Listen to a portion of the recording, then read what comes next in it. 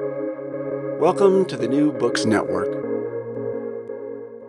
Hello, everyone. This is David Feingold, and welcome to The Future of Higher Education, a channel on the New Books Network. I'm the president of Chatham University and the host of the Future of Higher Education channel. And today, I'm really excited that we have with us President Richard Miller, the founding president of Olin College of Engineering. Dr. Miller, thank you for being with us today. Thank you, David. It's my privilege. Rick, maybe you could start out by telling our listeners a little bit about your background growing up, where you grew up, what your educational pathway was. Sure. Well, it's sort of an unlikely pathway for somebody doing what I'm doing. There are no academics in my family. I grew up on a very small farm in central California in a town called Tranquility. It's very tranquil there. There are about 650 people if you count the chickens and the dogs. And it's about 440 miles to the nearest hospital. My dad was born on the kitchen table of the house I grew up in. My grandfather homesteaded the place. And my brother and I were the only two who really have left the region. I went to the University of California at Davis, which was most like the town I grew up in. Graduated in aerospace engineering because I wanted to get as far away from the farm as I could. My dad told me, if you don't go to college, this is what you'll do for the rest of your life. And I thought that sounded like a good idea.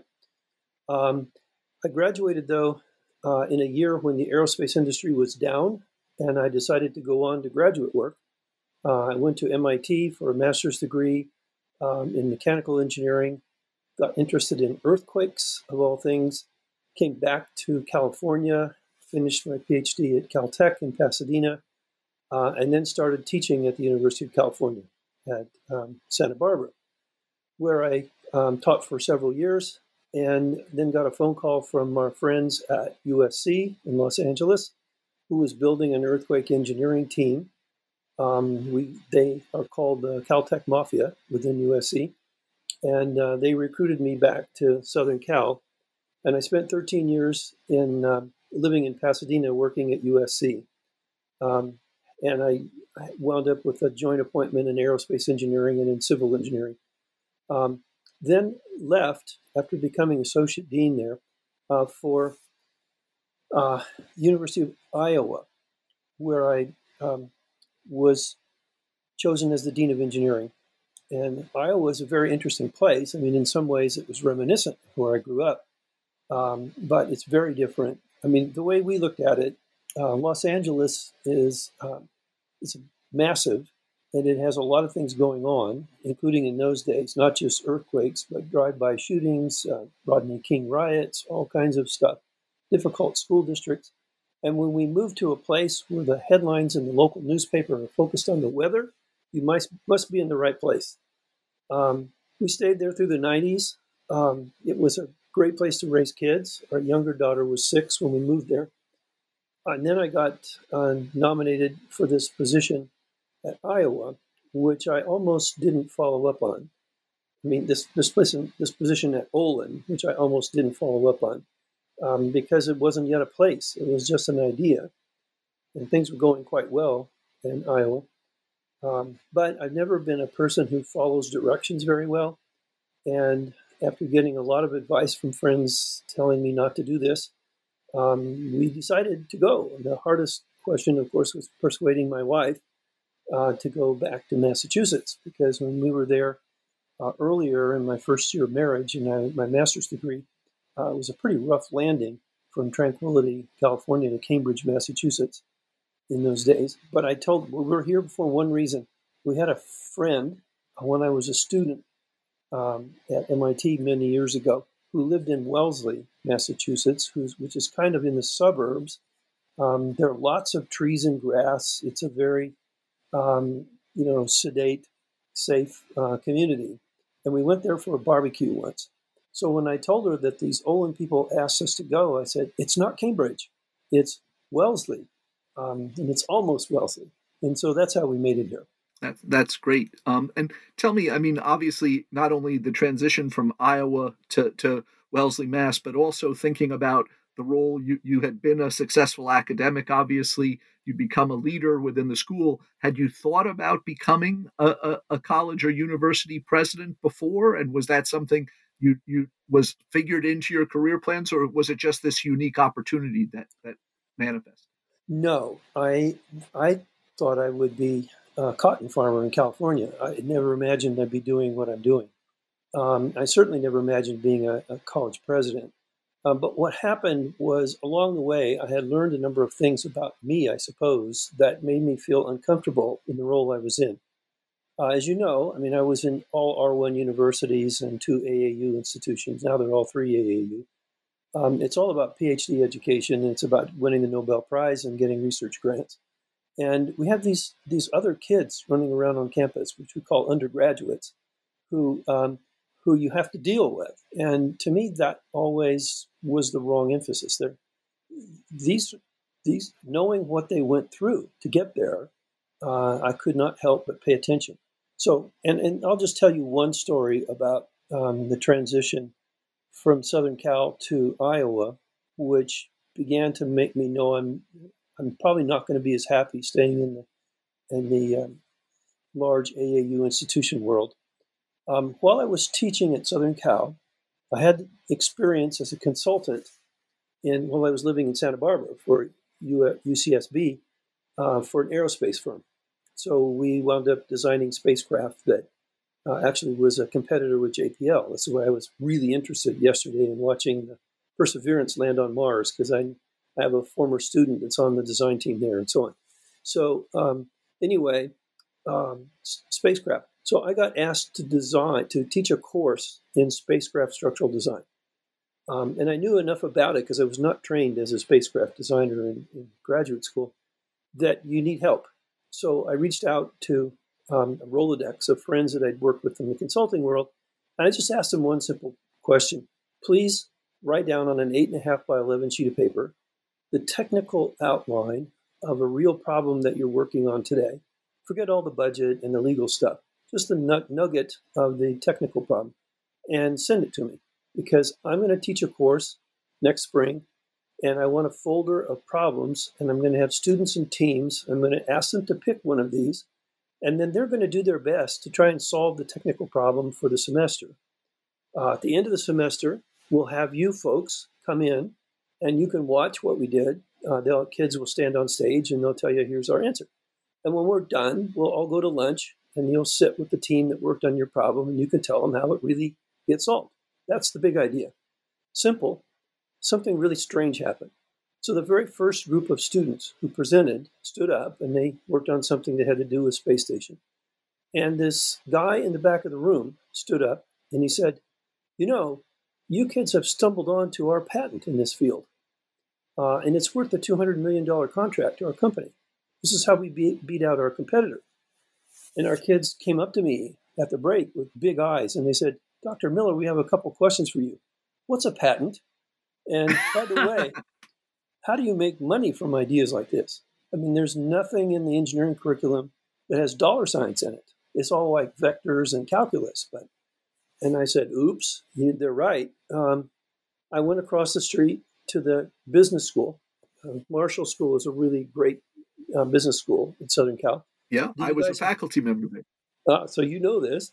Yes. By the way, all of this is historical. By this time, if you're listening to this and you're thinking about going to school at USC, do not hesitate. They have all the materials now developed. They're a world leader in this field. But 25, 30 years ago, it was all new. So anyway, they said, yeah, we have a lot of courses in intellectual property and new venture creation, marketing and managing a new enterprise. But your kids could never take these classes. And I said, well, why?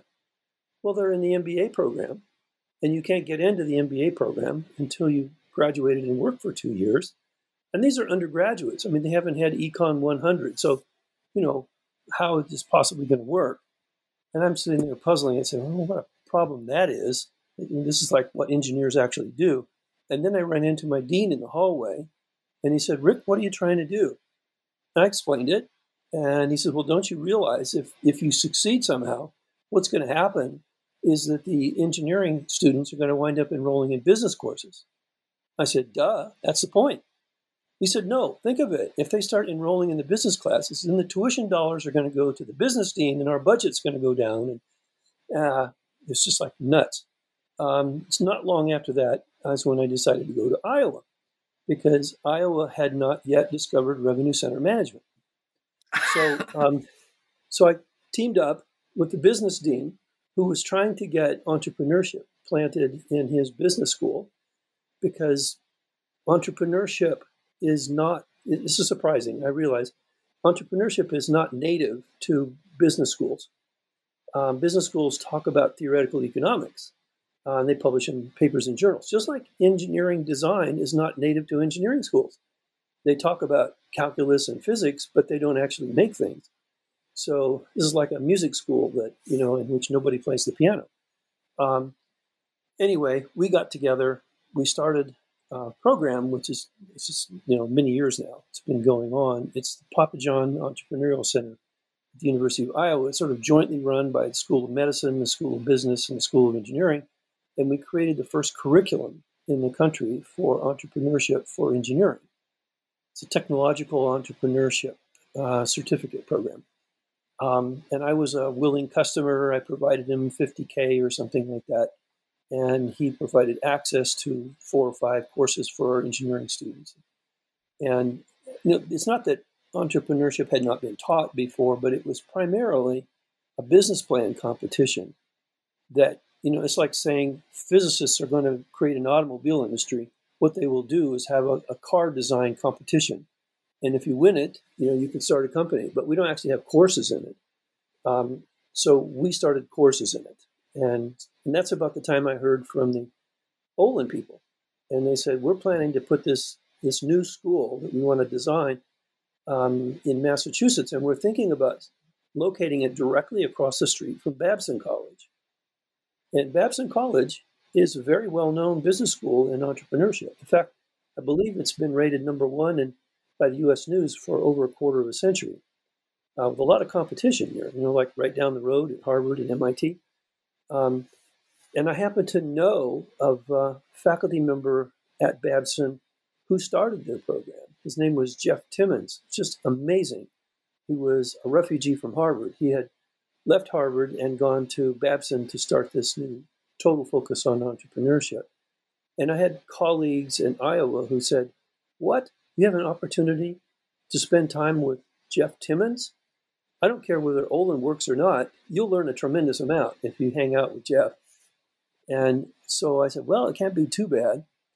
And then I got a letter. In fact, I just ran into it not long ago because we moved from one house to another, and I got all these letters in boxes from Mary Sue Coleman, who was the president of the University of Iowa at the time. She was my mentor there. Since then, of course, she went off to be the president of the University of Michigan for a dozen years, and then she's just recently stepped down as the president of the AAU. She said in 5 pages, single-spaced, all the reasons why I shouldn't go to Olin. This is like, what? They don't have tenure? No one will ever take you seriously again if you do that. They're not going to have a PhD program. So, wow, this is like, why would you even consider doing something like that? And you can see I didn't follow directions very well. Here we are. That's great. So I'm curious in terms of not just taking a radically new role as a president, but doing it in an institution that was brand new. As you made that transition, what were the biggest sort of challenges you faced in sort of coming up to speed for that new role? And I was curious in reading one of the things you sent that you mentioned that you didn't go to any courses, and obviously right down the road at Harvard they have a long-standing one for new presidents. I went because I was looking for any notes I could get. So I'm curious your decision, not to do that, and how did you go about getting up to speed for this exciting new role? It's called diving in the deep end and moving your hands and arms around. Number one, the courses that are around for new college presidents assume that the college is not new, you're new. And so they're teaching you about how the structures of the university work and so on. And of course, when I came to Olin, it was not yet a place. It was actually just an idea.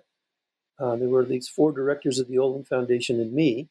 None of them, by the way, is an engineer, and none of them has ever worked in higher education. What could go wrong with that? My wife was a little smarter than me at that point, but I never dreamed of starting a college or being a college president. This is not as much a college as it is a cause. And the issue is, having watched carefully for decades how higher education works, at that point at 3 different institutions, there's certain patterns that develop, and there's certain needs that are just going unmet. And I had some sense from having stumbled into it by experimenting in undergraduate courses myself, like this course in entrepreneurship, that experiential learning could be a big deal. And that when you work in industry, because I had done this for 15 years as a consultant in Southern California, nobody solves a problem using the calculus book sitting at your desk. It's always in a team. I mean, I'll just tell you one other short story about how I figured out pretty early I really didn't want to be an engineer. So when I grew up, on the cotton farm, not having ever met an engineer or a person with a PhD, I thought the epitome of engineering was probably the people who designed the Golden Gate Bridge in San Francisco. Magnificent, big structure. So I thought I wanted to be a structural engineer because we had a big wood pile in the backyard and I kept building things. One summer, while I was an intern at UC Davis, I got a chance to work for the Public Works Department in Fresno in bridge design. I thought, oh my gosh, this is my dream job.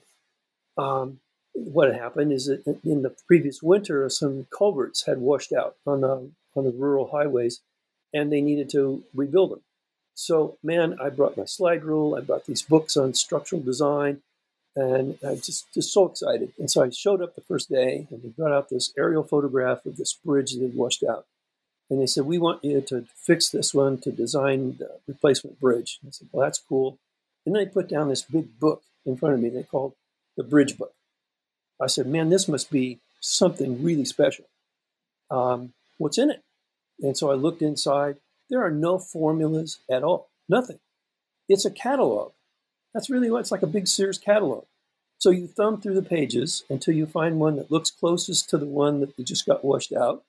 There's a serial number in the upper right-hand corner, and there's 2 little formulas for computing the total volume of concrete and the total tonnage of steel based on like 3 numbers, the length, the width, and the height. And that's it. And you fill out the serial number on this form, and you hand it to the contractor's department, and they order it. Some contractor builds it according to that specification. I said, well, when do I get to use my slide rule? And they said, oh, we couldn't have you do that because you might make a mistake. And if you make a mistake, then people will get hurt. I said, well, how disappointing is that? Why am I spending all this time with calculus in school? So I asked, well, who gets to make the bridge book? Because that must be the cool guys, right? And they said, oh, they're up in Sacramento in the transportation department. So I said, well, I'm a sophomore. I guess I'm going to have to get a master's degree. You really want to be an engineer. And they kept moving the goalposts. So I've later figured out that if you are in Sacramento doing this bridge book, all you're doing is a certain kind of homework problem over and over and over again, changing the geometry a little bit. Let's make it 30 degrees instead of 45 degrees. It's how boring. So I really did not want to be an engineer. And our curriculum is just misaligned.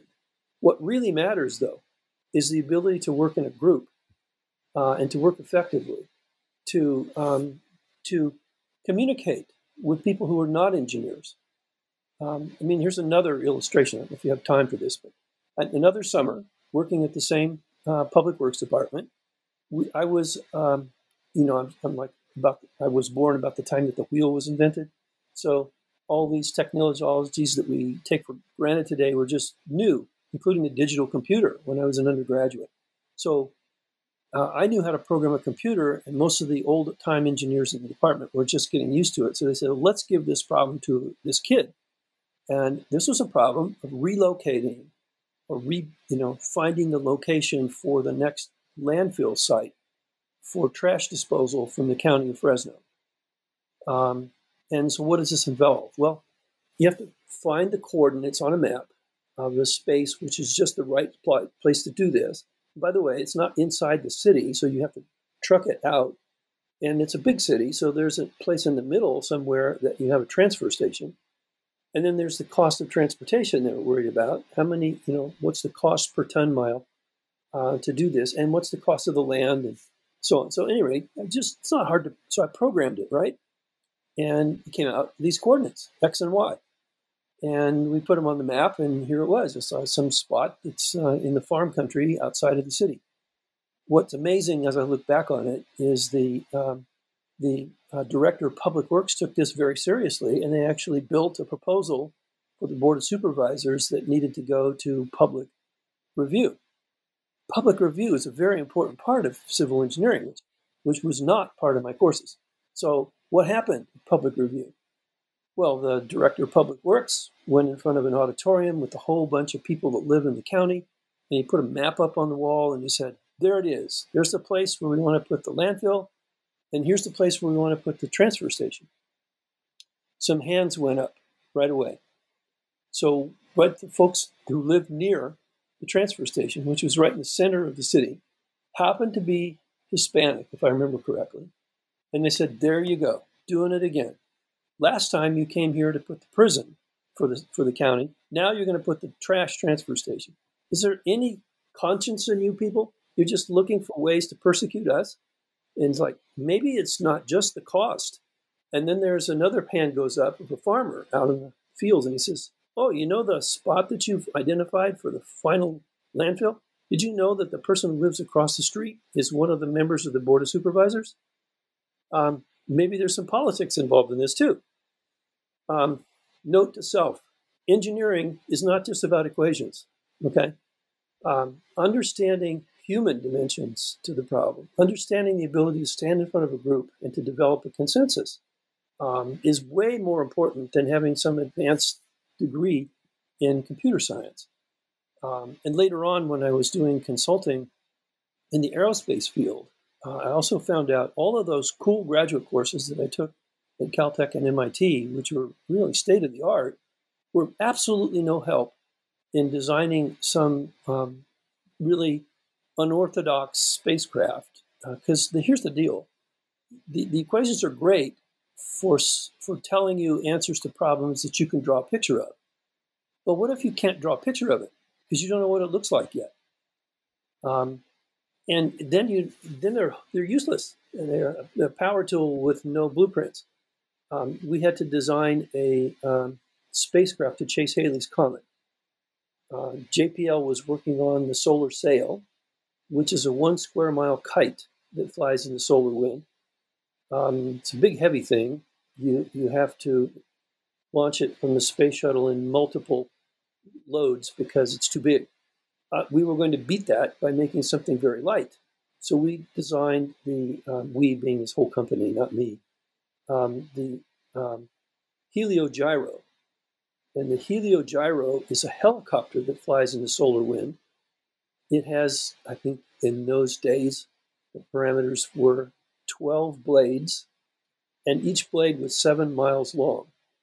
So this thing is 14 miles in diameter, and it's spin stabilized. It doesn't weigh very much because it's made out of this really, really thin mylar film. And so it doesn't need any structure to hold it up. Its centrifugal force stiffens it, so that that's all you need. Actually, helicopter blades benefit from that too. But nothing that we had learned in the physics and math classes would tell us how to design a 7-mile line piece of mylar film that will fold up into the cargo bay and unfold without getting snagged. I mean, we wound up getting a origamist from Japan to help us fool with the physics of folding things. That's design. So design, teamwork, communication, and those happen to be the 3 most common complaints about the engineering workforce from industry for probably 50 years. And universities haven't paid much attention to it. So when this opportunity at Olin came up, I just felt called to do something. I knew what the problems were from having spent enough time. I knew what we did in the university was not the right thing to do. I didn't know anything about how to organize an institution. Luckily, I had a fabulous good fortune in recruiting the CFO to join me. He wound up being a colleague for essentially 20 years. He really is the guy who can listen to these esoteric conversations in a faculty room, go home overnight and come back with a spreadsheet and say, here's how you might organize it and pay for it, which was great. I did have one mentor.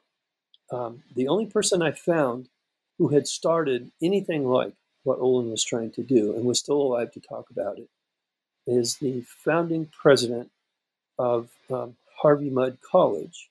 Joe Platt was his name. Joe was a physicist, and he was the first employee there. I went to visit him. And of course, it's quite a different. It's in a community in the Claremont schools, which had already existed, and so it's not a great fit. But he had two principles which I think were fundamentally important.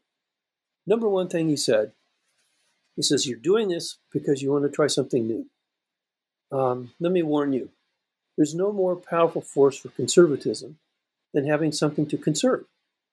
And right now you don't have anything to conserve, so your people are going to be really creative, and that'll go great. He says, mark my words, in 10 years, they're going to believe in what they're doing, and you're going to have a heck of a time prying their white knuckles off the steering wheel. And that turned out to be absolutely true.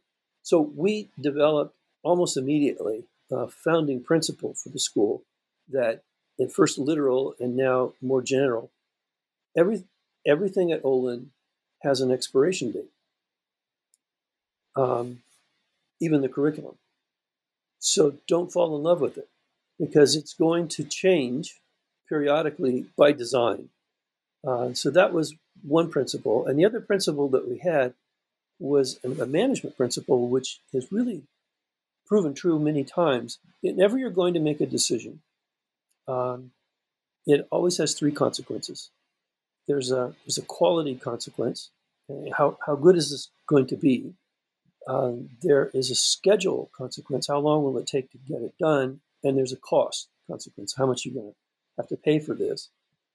Everything from picking the tile on the roofs to the how elaborate will your math curriculum be? All of that.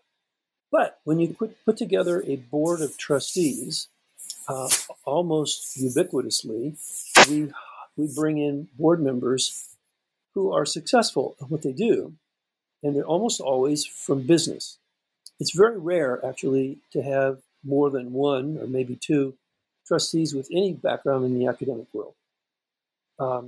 People who are successful in the business world are really aware of the need for cost and the need for schedule. And because they're not from the academic world, they aren't even really sure they can tell the difference between a really superior learning environment and an average learning environment. I mean, after all, we were all students once, so we're all necessarily experts in what happens in education. Or you simply go to U.S. News and you say, who's the number one school? Go copy their curriculum and that'll make you great, which of course it doesn't happen. So how does this affect you?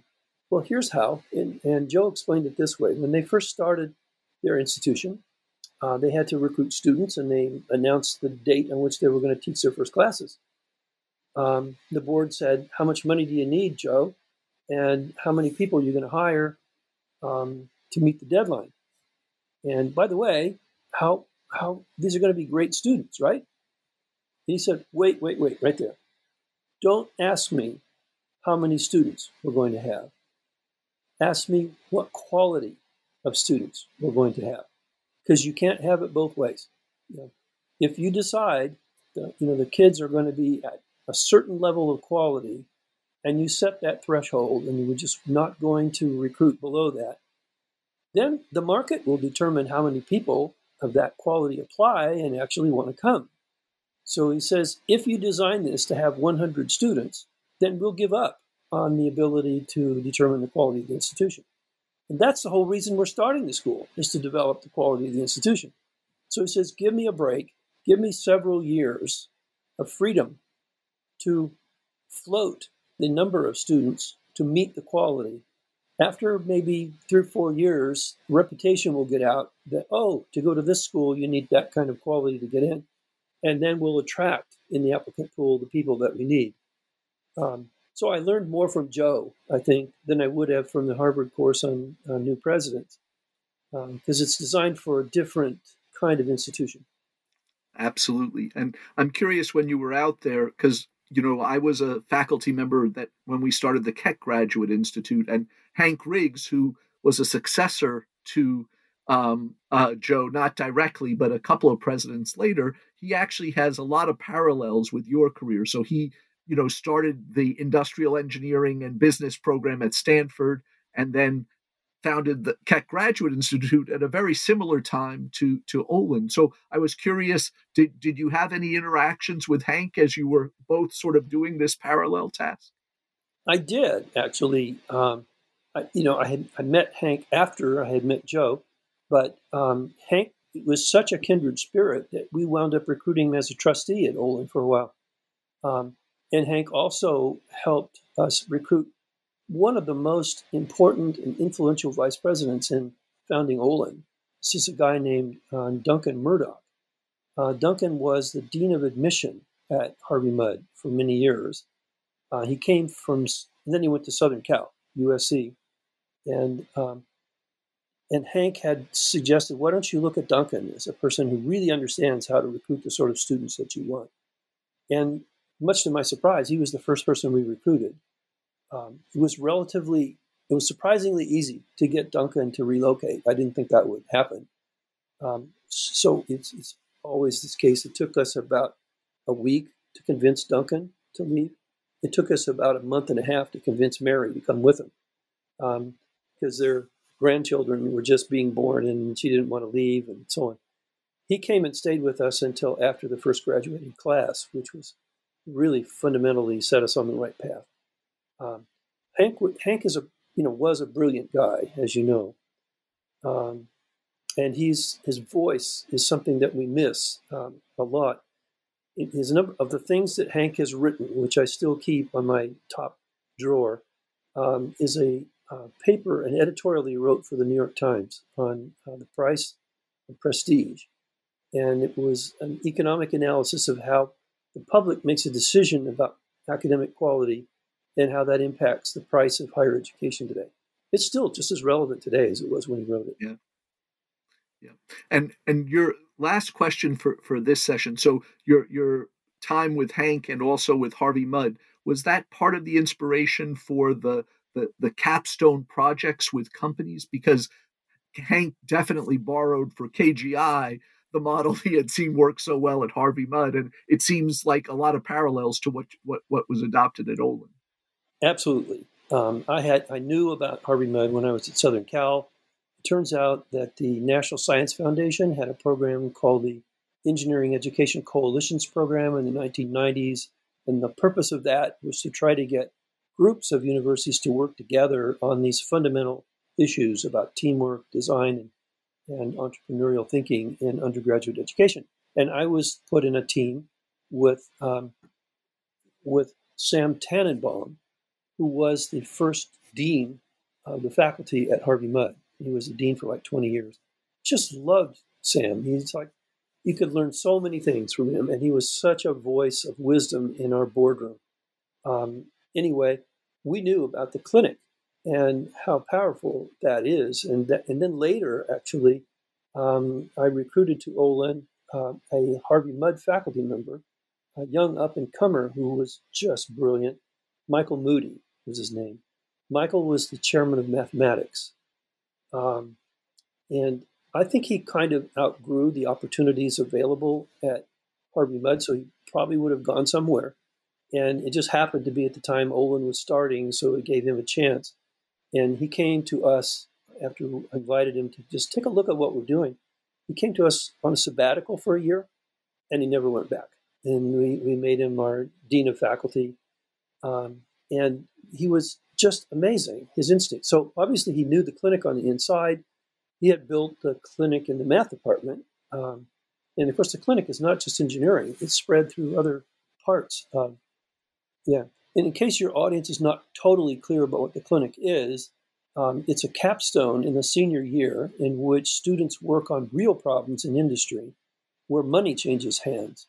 Industry has a stake in it, and they often develop patents and they develop hardware that creates new divisions of industries in many cases. And in fact, Harvey Mudd won the Harvey Mudd faculty who were there at the time won the Gordon Prize of the National Academy of Engineering for that some years ago. So what we did with that as a starting point is that we worked backwards from that. And Olin built a program in which it's not just about the capstone, which we call scope. It's our flavor of that, of the clinic. But our Olin kids complete 25 to 35 design build projects through 4 years, which is, I think, excessive. But I mean, we did it because we could do it. And when they graduate and they walk across the stage, they don't just have a diploma. They have a 3-ring binder with about 25 tabs in it. And each tab has a photograph and a video of the hardware they built and the team that built it. And then there's some testimonials from the client that they built it for. And when you talk to folks in industry, that's the language that they speak. I mean, a GPA and a transcript is okay, but they don't really know what goes into the course. But they know what goes into building hardware. So Harvey Mudd had a huge influence on us, and along with some other schools too, along the way. That's great. Well, Rick, I'm sorry we have to stop there, but I'm really looking forward to continuing the conversation. Thank you so much for this. Sure. Thank you, David.